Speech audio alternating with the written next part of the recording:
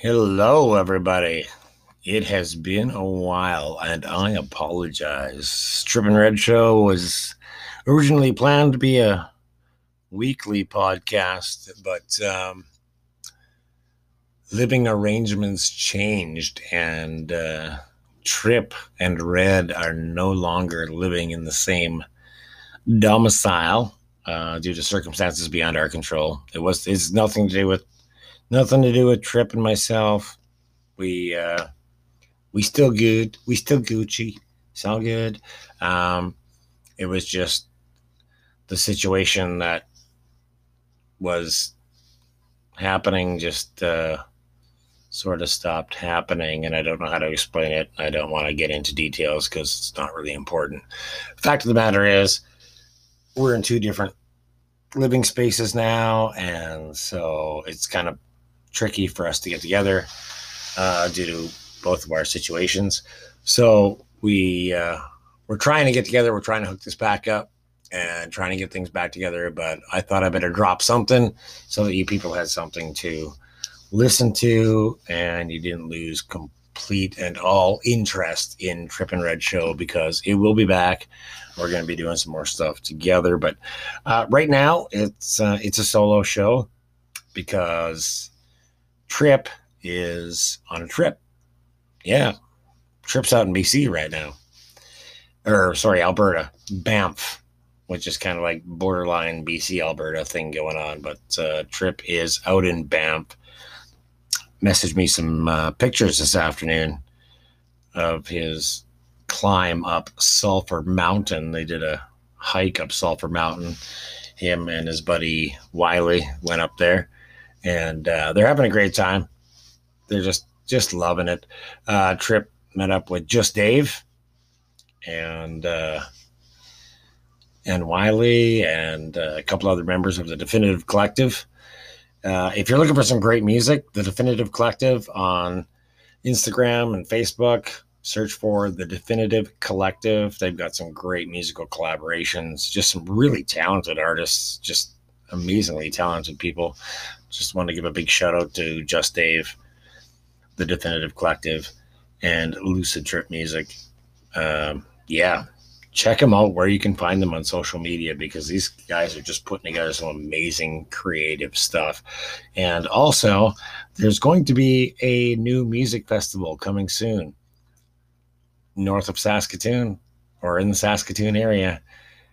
There will be information. We will be giving you information through here, but keep your ears peeled, because this is going to be a really incredible, decent event. Like, this is going to be, I'm not going to, no spoiler alerts or anything. I'm not going to spoil it, but there's a pretty decent headliner for the festival as well. So it's going to be pretty cool.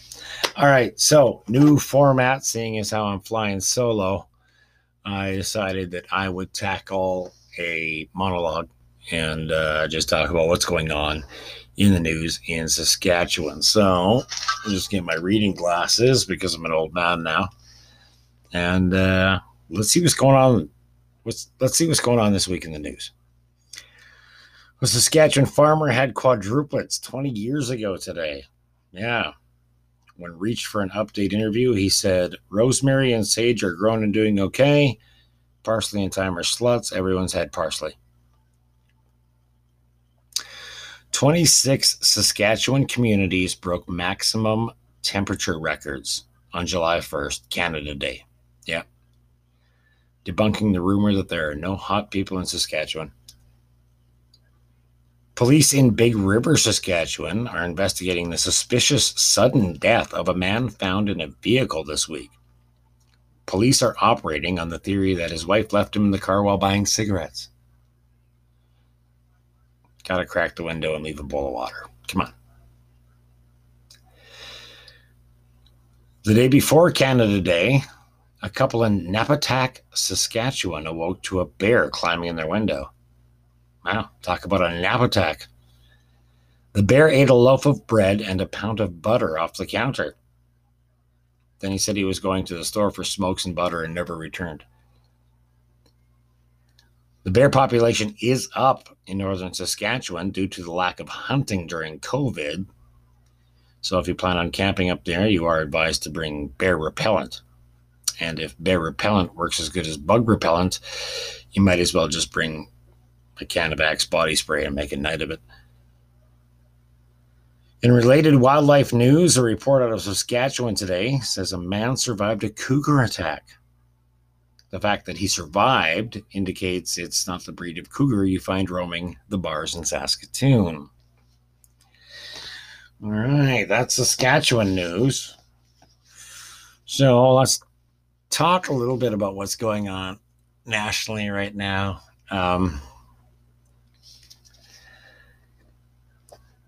I've always been a fan of Canada Day. I love being Canadian. I love the fact that we take pride in being Canadian. I watch CFL. I don't watch NFL. Okay. I mean, I watch it if it's being played in a bar or a lounge and I'm there having a drink, but I watch Canadian football. I'm a Canadian, plain and simple. And I love being a Canadian, and I'm proud to be a Canadian.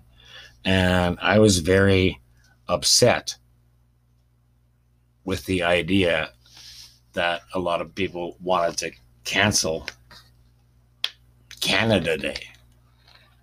Like this is this celebration of our nation's birthday. Okay? It's not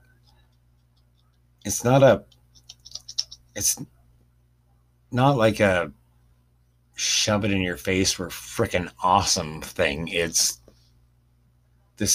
We're celebrating the day of our sovereignty as a nation. And I don't think there's anything wrong with that. Is there something wrong with what happened in the past in the residential schools? Absolutely, 100% there is. Of course there is. I would never deny that. But it doesn't change the fact that this is the day that our country celebrates another tour around the sun. Like this is the country's birthday. We've been a sovereign nation for this many years now.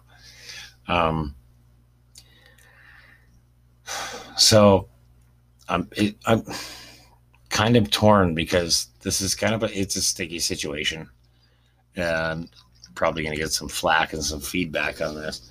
But the thing is, I think we can be respectful, mindful, remorseful, and aware of the mistakes that were made in the past, and at the same time still be proud of where we've come to and where we're at. Because for me, the thing is, I think our country, our ancestors, people in the past made some grievous errors. Absolutely. But at the same time, we've also evolved to a point where we acknowledge those errors. We acknowledge those mistakes. We apologize for them. We feel terrible for them. And we are not even the ones that made those mistakes, but we know that our ancestors were the ones that made those mistakes. And we have great remorse and great guilt for those mistakes that were made. So I don't think canceling Canada Day or changing Canada Day or making it into something else is the solution. I remember the day I was working, and I'm not going to tell you where, but I was working in a hotel, and the TV was on, and I remember hearing the news of the graves found in Kamloops on that day, and I was horrified and I was disgusted, and it was terrible. It was disgusting. Like, but what I think would be a better solution, rather than canceling Canada Day or changing Canada Day or writing that off, what I think we should do, and this is just some nobody's opinion, how about that day that we found that first grave site? Why don't we make that Buffalo Day, where we pay respect, we pay homage, where we have a day where we take responsibility and say, you know what? This is Buffalo Day. This is the day that we accept responsibility for the transgressions that we made and for the sacrifices and for the lives that were lost. And this should be a national holiday in Canada. And we honor that day. We honor those lives. We honor what happened. And we take a moment in the same vein as Remembrance Day. And we pay respect to those families and those lives.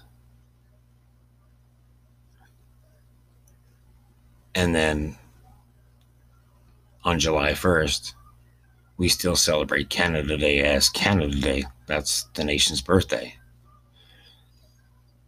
But there's no reason we can't honor both. It doesn't have to be one or the other. We know what we did. We know what our ancestors did. And there's no reason that we can't be respectful and mindful of what happened, but at the same time, celebrate how far we've come and where we've gotten to.